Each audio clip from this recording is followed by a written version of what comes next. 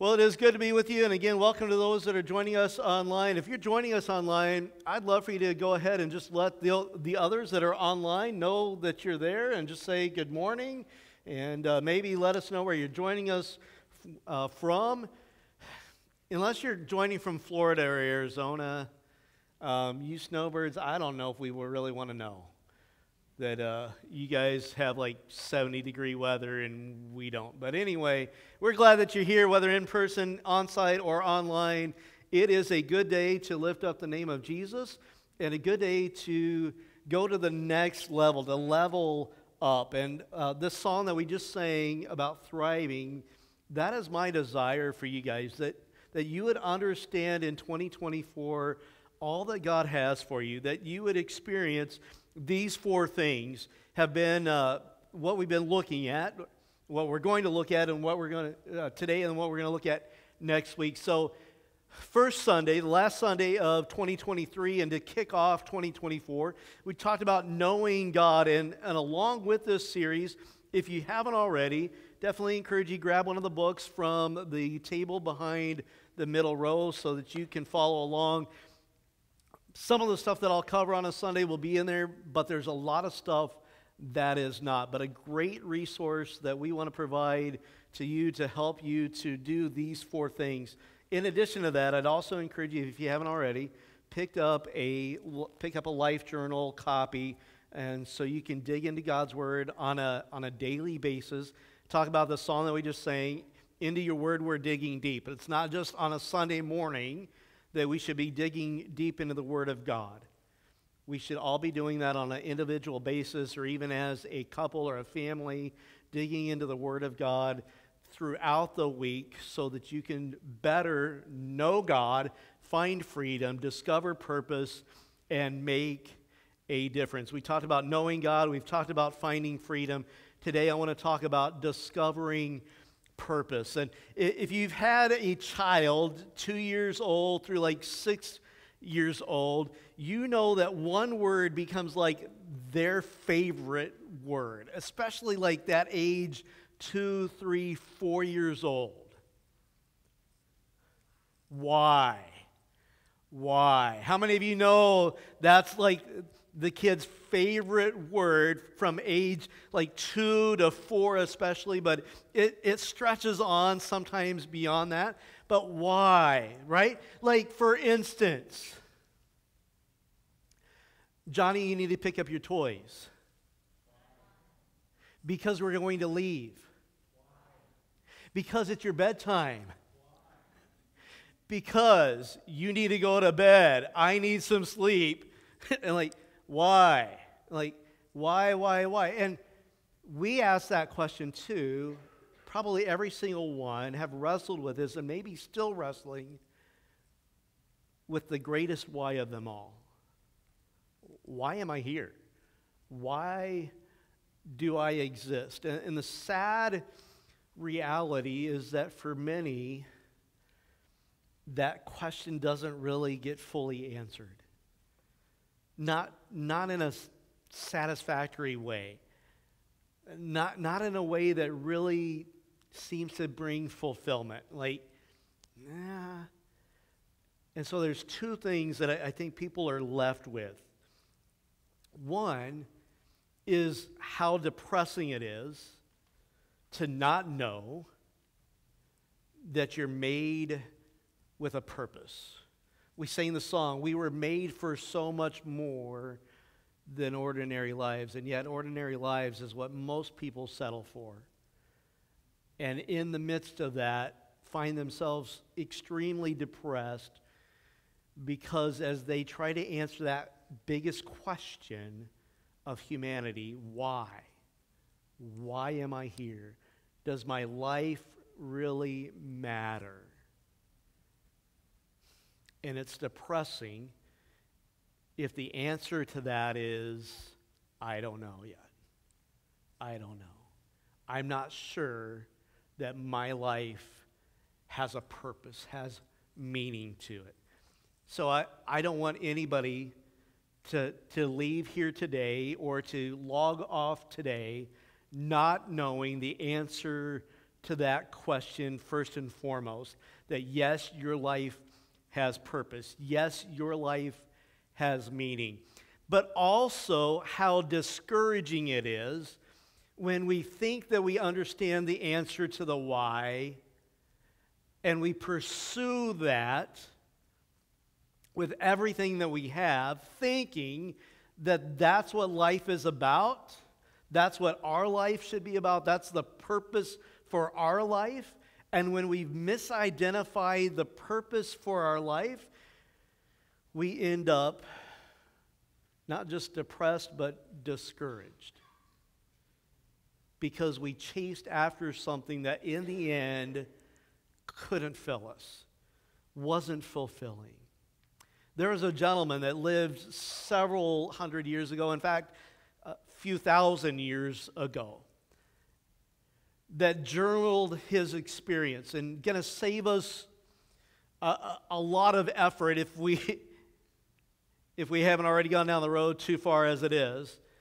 But he's sat out on a journey to find the answer of his existence. And not just his existence, but the existence of all of humanity. And so he explored education. Like, if I just learn more, right? Like, add knowledge upon knowledge upon knowledge, surely that's like why I'm here. That will fulfill me. But the more knowledge he had, the more that he found that that was not truly fulfilling in and of itself. That didn't do it. So he put everything he had into seeking pleasure and entertainment. He withheld, denied himself nothing, and found that nothing is exactly the fulfillment that it brought in the end. So he sought after, he poured himself into work. Like, I'll just pour myself into work. And the more he worked, he saw that the more he could accumulate. The more he worked, the more he accumulated, and the more he gained, like, ability to tell other people this or that. He had power. But the more he worked, the more he accumulated, the more power that he gained. Step back and realize that too was unfulfilling. And his conclusion was one of quite discouragement and depression. And basically his conclusion is summed up in one word: meaningless. So much so that he repeated that numerous times. Meaningless, meaningless, meaningless. Everything is meaningless. Welcome to Kingston Wesleyan Church. We're here to cheer you up. That's his conclusion. And wouldn't you know it, he happened to write a book of the Bible. He didn't just write one book of the Bible, but we'll begin with one of the books that he wrote. It's the book of Ecclesiastes. Anybody know who we're talking about? Solomon, known as the wisest man to walk the earth. And he couldn't answer the question, why do I exist? And he tried all those things that I mentioned. Ecclesiastes chapter 1, chapter 2, chapter 3, chapter 4, like into chapter 5. That's his journey. He journaled it for us in his conclusion. I'm going to save you a little bit of time this morning, and we'll just skip to the end. Because that's where we want to read, like, they all lived happily ever after, right? Or they discovered purpose. And here's the good news. Solomon discovered purpose, and he wants us to know why God created us. Here it is. Respect God and obey his commands. That is God's purpose for all people. Another translation, the Amplified Version, covers it this way. Fear God, and then it adds some extra to kind of give some more nuance to our understanding. It says, worship him with awe-filled reverence, knowing that he is Almighty God. So two conclusions that are foundational in our quest to discover purpose that we find in Ecclesiastes chapter 12 verse 13. Here's the first truth, foundational to answering the question of why do we exist? What is our purpose? First and foremost, here's his conclusion. There is no meaning in life apart from the maker of life. Because God made you, your life has meaning. No matter who you are, your life has purpose. Because God created you, because God made you, you have purpose. In the United States specifically, we're reminded of that with a couple different things that are being celebrated within the next week. Tomorrow, the students and educators already were off of school, not in anticipation of the winter weather, but because of an individual whose name is Martin Luther King Jr.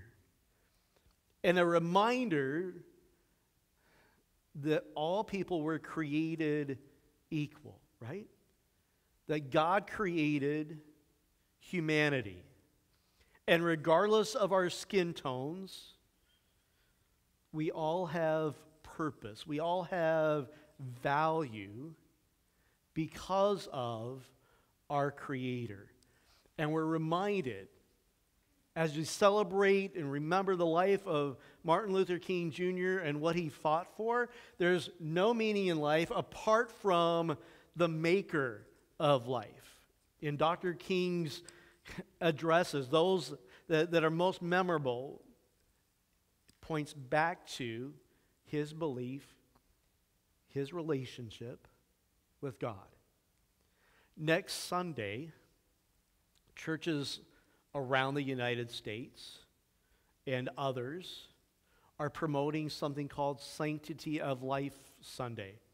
There'll be a gathering at the Tuscola Courthouse next Sunday afternoon to celebrate the sacredness, the sanctity of life, that all life matters, from womb to the tomb, with the attention especially directed to those that are still yet to come from the mother's womb, those that are unborn, and the emphasis that God has created them. The Scripture talks about knit together. I was knit together in my mother's womb. Before he was even born, before he even took a breath, God knew him. That was King David, who is King Solomon's father. And so we celebrate next Sunday the sanctity of life, that every life matters from womb to the tomb because God has created every single individual. And so just a quick reminder, foundational truth, there's no meaning in life apart from the maker in life. That's the first conclusion that we see that Solomon comes to. The second conclusion that I think is important for us to see here is that we have a universal purpose, that all of humanity has the same purpose. If you go back to Ecclesiastes chapter 12, verse 13, it says that is God's will for all people. It's a universal purpose. Well, what is the universal purpose? The universal purpose, why God created every single human being, is to bring him glory. To worship him. Every single one of us were made to worship him. We were made to bring him honor and glory. Regardless of who you are. Regardless of who you are, you were made to glorify him. And that means that you have the ability to bring glory to his name. Two foundational understandings, but there's more for us to unpack as we look to discover purpose. It is super important that we understand that we were made to worship, and that worship is a lifestyle. So when I say we were made to worship, some of you are like, but I can't carry a tune in a bucket. It's not about your singing ability, We talk about that being worship, but that's just an aspect of worship. Worship is a lifestyle. Worship is about living with a recognition that God is God. That's Ecclesiastes chapter 12, verse 13. Living with the recognition that God is God. Living in respect and reverence to Him. And Jesus came to help us to understand that we were made to worship and to solve the problem that we had, because we were made to worship, but we had a problem. It's called a sin problem. Sin entered the world and we lost the plot. We thought that life was just about us. That life was about what we want to do. We thought that life was about just having fun and pleasure and all of that. And that's why Solomon explored that and came to the conclusion, like, yeah, it's still pretty meaningless. That's just emptiness. That's just void. And so Jesus came so that we could truly know God, that we can find freedom that we talked about last week, but also so that we can discover purpose. And Paul, in Romans chapter 12, picks up on that. I'd love for you to turn there. If you have your Bible today, page 803, if you're grabbing one of the KWC Bibles there in front of you, I'd love for you to follow along. We'll pick it up in verse 1. Romans chapter 12, beginning with verse 1. Paul writes this, "Therefore I urge you, brothers and sisters, in view of God's mercy, to offer your bodies as a living sacrifice, holy and pleasing to God. This is your true and proper worship." It's as if Paul is saying, let's get back to why we were created. You were made for a purpose. And now that you know God, through the saving work of Jesus Christ, a personal relationship with God, because of what He has done on the cross, and you've been set free from the burden and the bondage of sin, and the freedom that we have through Jesus Christ, now go live with purpose. The primary purpose, the universal purpose. In fact, if you take the word universal and the word purpose, and you take the first letter from the word universal and the first letter from the word purpose, you have U-P, up.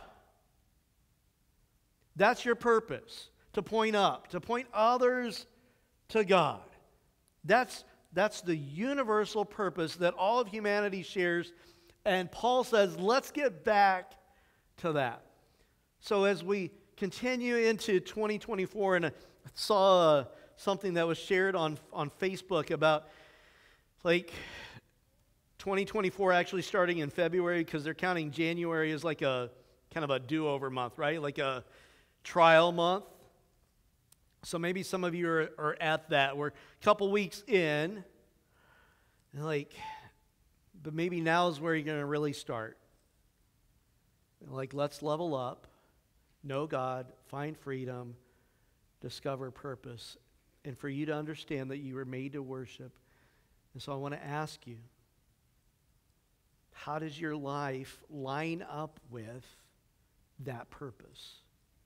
Knowing that you were made to worship God, that your life was made to bring honor and glory to Him, how does your life line up with that right now? Is that your focus? Is that your priority? As you look at the way you spend your time, as you look at the way you spend your money, as you look at the way that you husband or wife, the way you look at how you parent, is that purpose at the forefront? To bring honor and glory to God, to point others up to Him. Paul says, let's get back to that. It's a lifestyle. And he continues. He says, do not conform to the pattern of this world, but be transformed by the renewing of your mind. Then you'll be able to test and approve. Like, it's a continual process. We understand that our universal purpose is to bring honor and glory to God, but how to do that in every given situation, we're continuing to discover that. But we're going to be able to test and approve if that's our if that's our desire, if that's what we're going after, the Lord's going to help us, and we'll be able to test and approve what God's will is, His purpose for our life on a daily basis, His good, pleasing, and perfect will, that we can, in fact, discover purpose. And then Paul continues. I'll just read verse 3, and then we'll take a look together at verse 4. For by the grace given me, I say to every one of you, do not think of yourself more highly than you ought, but rather think of yourself with sober judgment in accordance with the faith God has distributed to each of you. Now, it's kind of gradual, and you may have caught it, you may have not. But Paul is going to transition from talking about a universal purpose to a very unique design. Something for all of us, made to worship, made to bring Him honor and glory. But how we do that will look different for each person. Verse 4. For just as each of us has one body with many members, and these members do not all have the same function, so in Christ we, though many, form one body, and each member belongs to all the others. We have different gifts. All collectively, universally, as humanity, we were made to bring honor and glory to God. And then Paul in Romans chapter 12, as he does in 1 Corinthians 13, and as he does in the book of Ephesians, and as we see in one or two other places in Scripture, talks about the body of Christ, or talks about the church, and how the church is made up of different individuals with a variety of gifts and abilities, particularly spiritual gifts. So a universal purpose, but a unique design. Here's what Paul is telling us that we all need to know. We each have a unique design. And so first and foremost, we understand that we've all been created to bring honor and glory to God. We've all been created to point others to Him. But it's important that we also understand that He has created us uniquely, and that we celebrate that in ourselves, and we celebrate that for others as well. And so we don't think more highly than we ought of ourselves, and we don't look down on others. We don't, I wish I had that, or I wish I had this, wish I could do this, and I wish I could do that. Like, this is how God made me, and I'm going to do the best that I can with what God has given me to bring Him honor and glory. What somebody else does with what they have is their responsibility. But God has uniquely designed every single one of you for His honor and for His glory. I borrowed something today. I haven't used it yet, but can you guys tell what this is? Those that are in person, what is this? It's an ice scraper and like a snow brush, right? How many of you used one of these this morning? Some of you that are online, you haven't used one yet. You haven't got out of the house yet, right? But some of you used one this morning. Some of you didn't because your car was in a garage, right? But these are handy to have, especially in our area of the country. And you can tell what it's for, right? I mean, like, it's got the brush, and so that makes sense. It fits in the hand. It's got this other side that comes to a pointed edge, and so you can tell by how it's shaped, how it's designed, what it's made for. Sweep and scrape, right? It makes sense. Some of you maybe used something else recently. Another tool. How many of you used one of these recently? How many of you don't want to see one of these again for a while? Okay? And you can again look at this and look at the design, the shape of it. Even if you didn't know what one of these is, you could probably get a pretty good idea of what it's for. But in Michigan, we definitely understand how it's designed, and it's designed well, right? To really just get that snow out of the way. And there are even some different variations. Some of you Your shovel probably is a little more scooped. And maybe the handle on it is bent because it's more made for actually just picking up the snow and throwing it, where this one's a little bit more made for just pushing it out of the way. You can pick it up with it, but it's more made for pushing, and it'll definitely do the job, and it's heavy duty. But then I have something else back here. How many of you know what this is? And you can tell by the shape of the design what this is. Even if you haven't used one before, you probably get a little bit of an idea of what it is, right? Because it can really stretch out. How might this be helpful this time of year? You got the idea, right? Where it's not made to push or to scoop, it's made to pull. They all have the same universal purpose: to remove snow from where it's wanted. Right? But they also have a very unique design to do so in a particular way. I really wanted to bring in the snowblower. I had it in the front entryway, but I had used it and knew that I would make a mess if I brought it in the rest of the way. So I decided against it, and I just knew I couldn't bring in a snowplow because that wasn't going to work at all. But here's the thing. I'm going to say that. You think about how else all of that might fit together and what biblical lesson might come out of it. And I'll see if you came up with the same conclusion that I did. So hang on to that thought. Let's talk about shape. And this isn't a, hey, I've got a diet plan for you. Okay? If you would, grab those papers, those that are in person. Hopefully you received a handout. And you go ahead and turn to that. Some of you have done this. Some of you have done this within the last year. And my guess is that if you were to fill this out, most everything would be the same. Things probably haven't changed too much since then. Some of you filled this out maybe 3, 4, 5 years ago. Some of you 10 years ago. Some of you have never seen this before.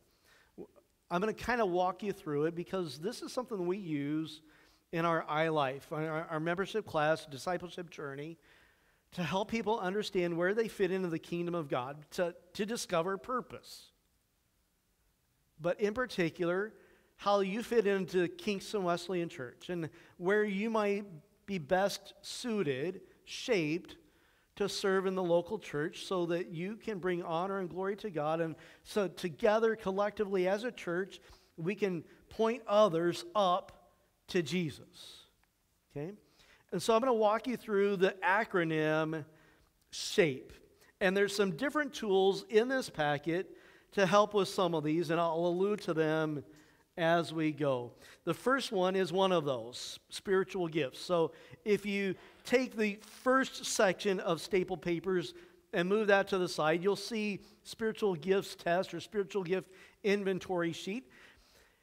And that's a way of trying to discover the spiritual gift or gifts that the Lord has given to you. Every single believer, every single person that is a new creation is given at least one spiritual gift. Again, Paul talks about some of those in Romans chapter 12. We see a more exhaustive list and more exhaustive teaching on spiritual gifts in 1 Corinthians chapter 13.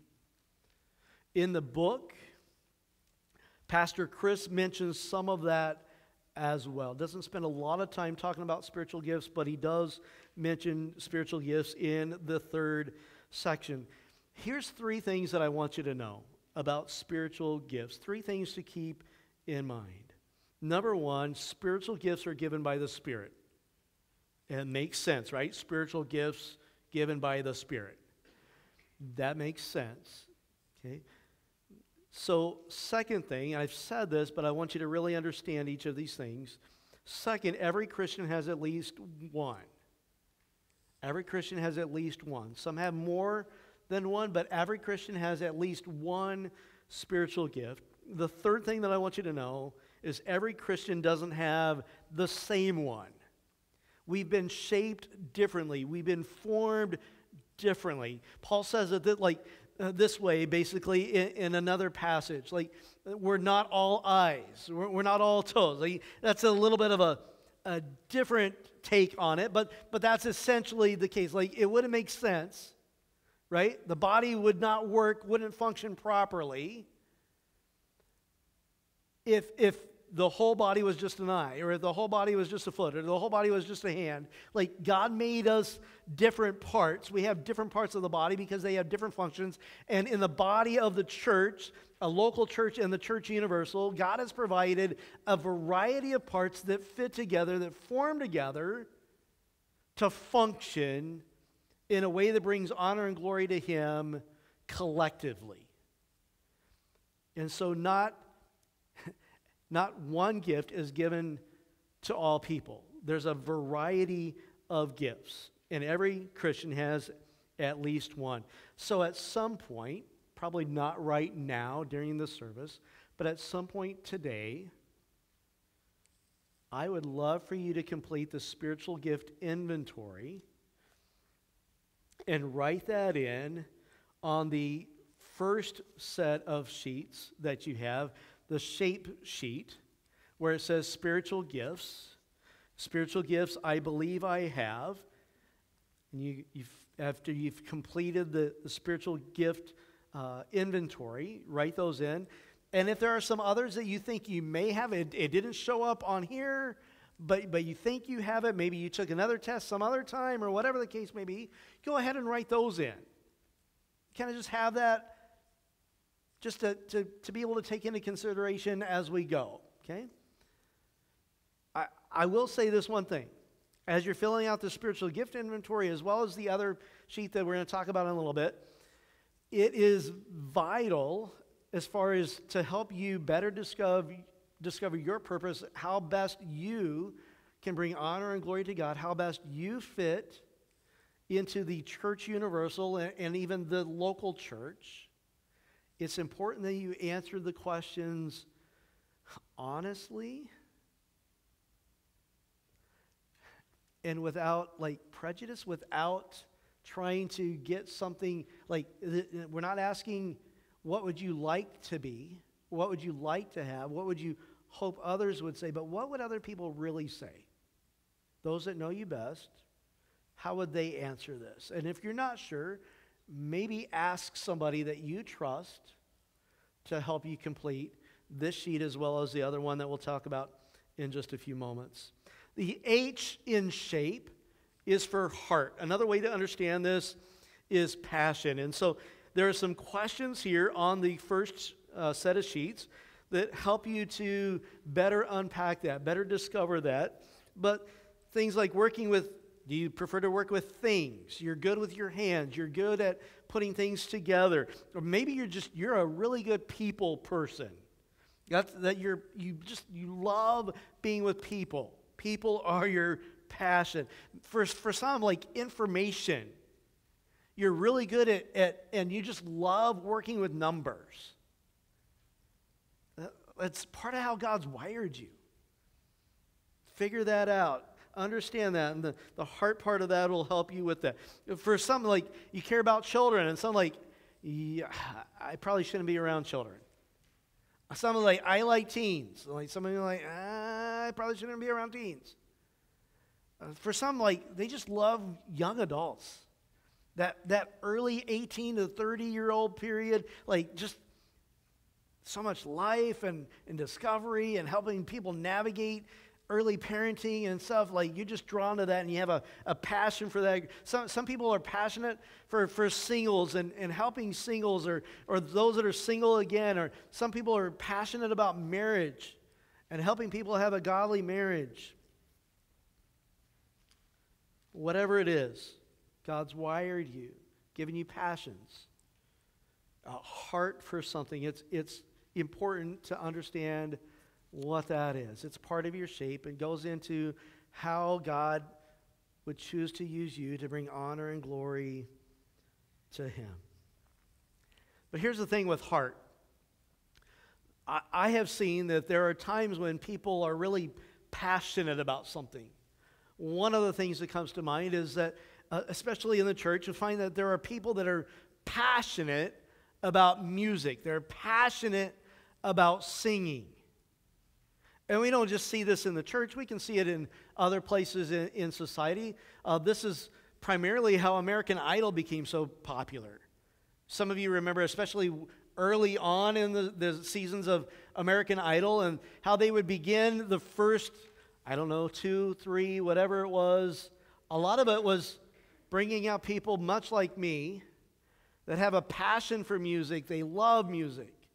I've got music playing the majority of the time that I'm awake. Love it.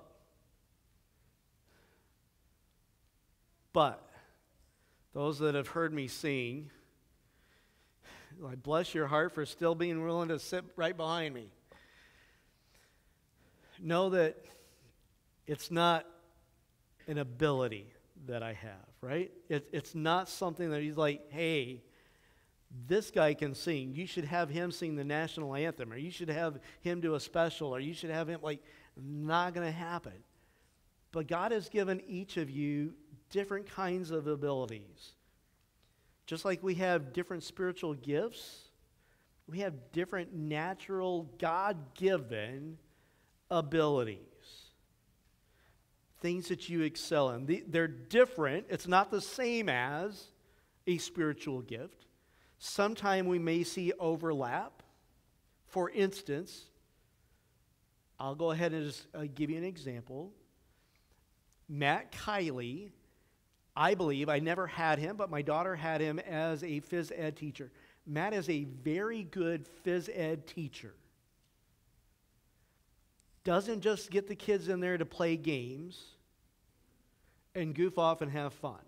Not that all phys ed teachers do that, but I have known some that did. Matt is genuinely, consistently teaching them physical education. Does it very well from everything that I've observed. He has a God-given ability to do that. And that has grown, no doubt, through the different trainings and things that he's had, his education and all of that. But he's got an ability to do that. I've also seen Matt teach the Bible to children particularly, and that is a spiritual gift. He uses the teaching abilities that God has given him, but the way that he's able to bring Scripture into a way that children can receive it and grow is a spiritual gift, not just a God-given ability that another teacher could be able to do that doesn't know Jesus, but a spiritual gift that God has given Matt, not for Matt's glory so that everybody can say, wow, what an awesome dude, but so that people can say, what an awesome God. I better understand God's word because of the way that he was able to teach and explain it. And every single one of you have a spiritual gift if you're a child of God, but you also have natural abilities. For instance, neighbor George knows how to make coffee. And that is a blessing to the church. Because some of you, somebody else would tell us, if you're not going to, people don't want to be around you unless you've had your coffee. And so I'm thankful that George comes in early and has the ability to make coffee so that you guys can have coffee to drink so that we can have some civil discussions during the adult Sunday school class. But God has given you abilities. The P in shape is personality. This is a fun one.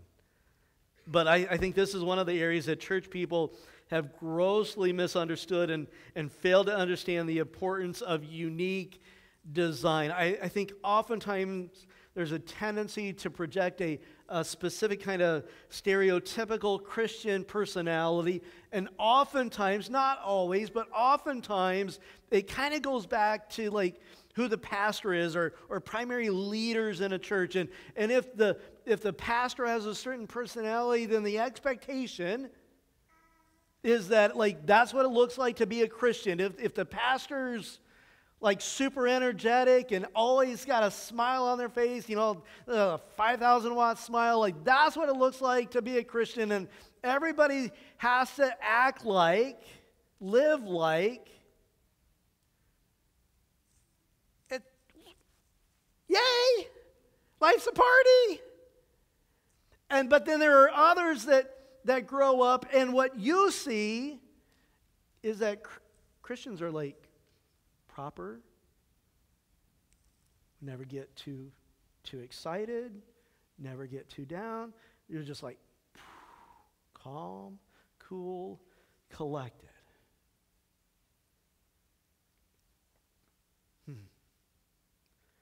And so you think, like, that's what it looks like. And here's the thing. In Scripture, we see a variety. In Scripture, we see at least 4 different personalities, and there are a variety of ways that these have been titled and explained, but typically they fall into these 4 categories. You've got, so one way that people have, one person came up with is called DISC, and maybe some of you are familiar with that. Maybe some of you have done the DISC profile to learn how you're wired, how your temperament, your personality is. A lot of workplaces look to have these done for their employees so that they can better know how management and others can work together and where people might fit the best, because they understand, even though they don't understand a lot of times the biblical understanding of this, the teaching of this, but they understand to some extent there's a unique design. And so there's the DISC, DISC, that they came up with. But then there's also something that's a little bit more familiar: choleric, sanguine, phlegmatic, melancholy. I personally like to use animals in teaching this, and something that I came across several years ago. The lion is the same as the D or the choleric. An otter is the same as the I in DISC or sanguine. Golden retriever is the same as S in DISC or phlegmatic. And then a beaver is the same as the C in DISC or melancholy. Here's just a quick overview, give you a little bit of an example of what kind of personalities, temperaments, fall under each one. And I've given 2 that are seen more as positive, and 2 that are more seen as a negative for each personality or temperament. For a lion, they're dynamic. They're typically leaders. So if you're in a group, cohort, or whatever, a team that's going to work on something, they typically are the ones that just kind of take charge. They're natural leaders, at least as far as taking charge. Now, the true test of a leader is, does anybody follow them? But a lion is dynamic. They'll take charge. They're bold. They're the ones that are gonna take the hill, right? They're gonna say things. They get things started a lot of times. They're the initiators. They can also be seen as bossy and impatient.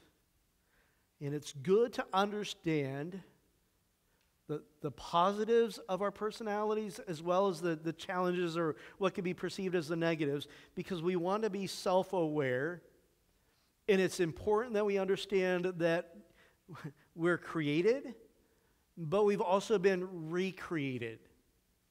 We were created, we were made as humans to glorify God.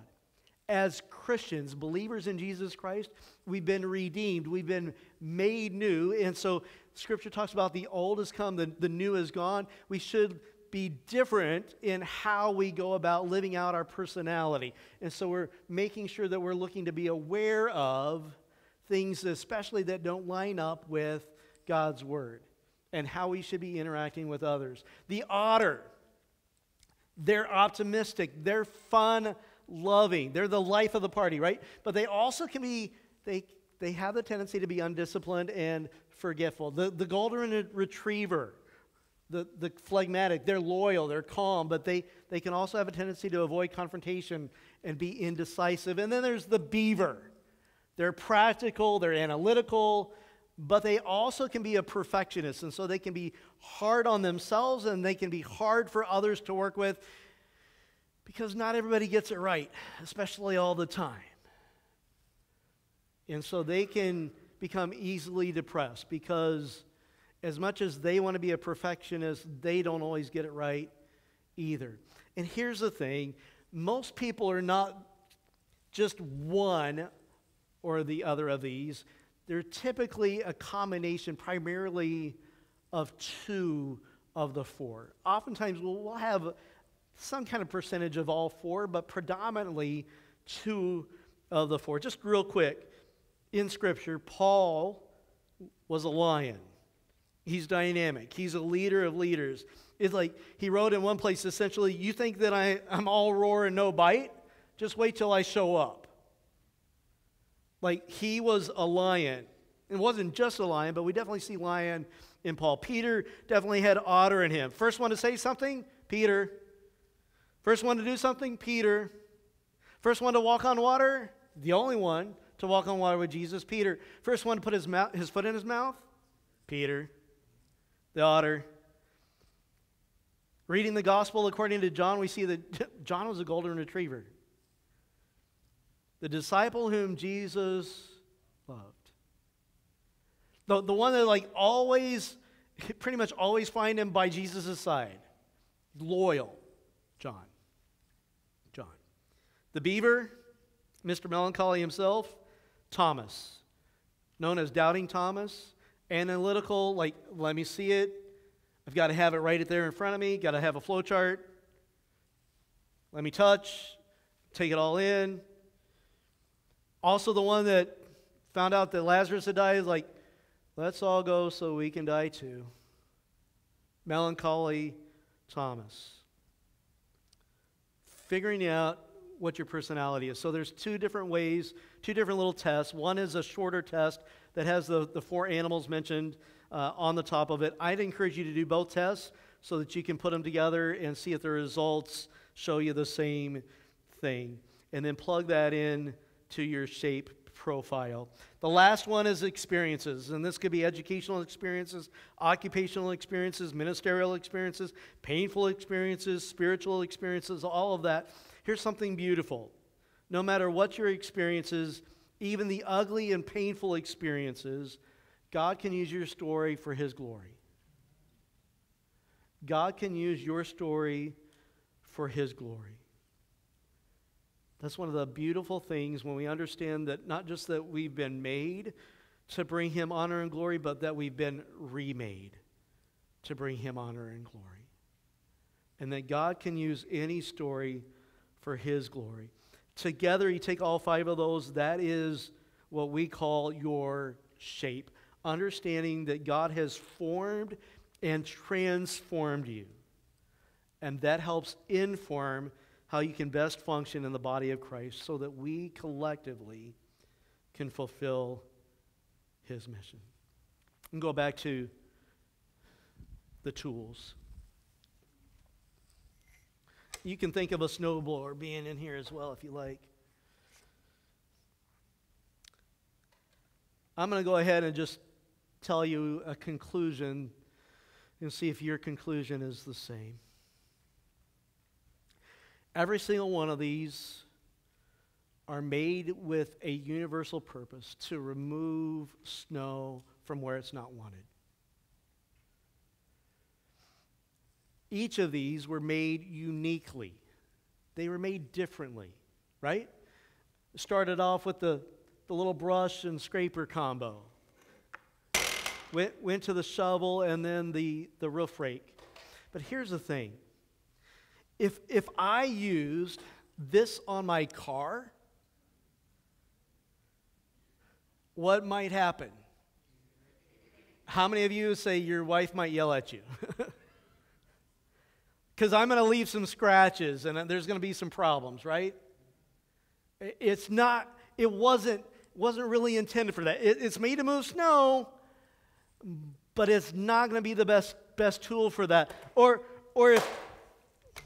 if I try to use this to clean my sidewalks, it's not going to work too well. If I try to use this to clean the roof, or what if I use the snowblower on the roof? Here's the conclusion. When we use the tool in a way that it wasn't made for, yes, it had a universal purpose to remove snow, but the form, the function, we have it wrong. It doesn't work right. It doesn't work right. And in the end, it probably is just going to cause a lot of frustration and even potentially damage. Like if I try to use the snowblower on the roof or the shovel on my car. And the same happens like in the church and in life when we don't understand and embrace how God has shaped us, wired us with a unique design to fulfill the universal purpose of bringing honor and glory to Him. I want to do everything that I can to help you discover purpose so that you can not go through life depressed thinking that your life has no meaning. Your life does have meaning. You do have a purpose. You are made to bring honor and glory to God. But I also don't want you to get frustrated because you're trying to be a peg in a round hole or a square in a peg hole. I want you to fit and flourish where God has made you to be and to be all that God has made you to be. And I think this can help us both out. And so if you haven't already, if you would at some time, complete this. If you haven't done it in the last year or two, complete that. Because things oftentimes change. And you may see that actually I would probably fit and flourish in a different spot than I would have thought before. And we want to do our best to make sure that the body of Christ is best represented as the body of Christ, that every part has a part. So if you'd help us out with that, that would be awesome. I just want to bring you back as we close. We'll sing one more song. The universal purpose. We're all made for His glory. We're going to sing a song. We'll close with this. Take my life and let it be consecrated, Lord, to Thee.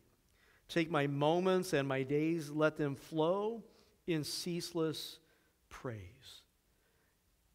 And then the bridge says, here am I, all of me.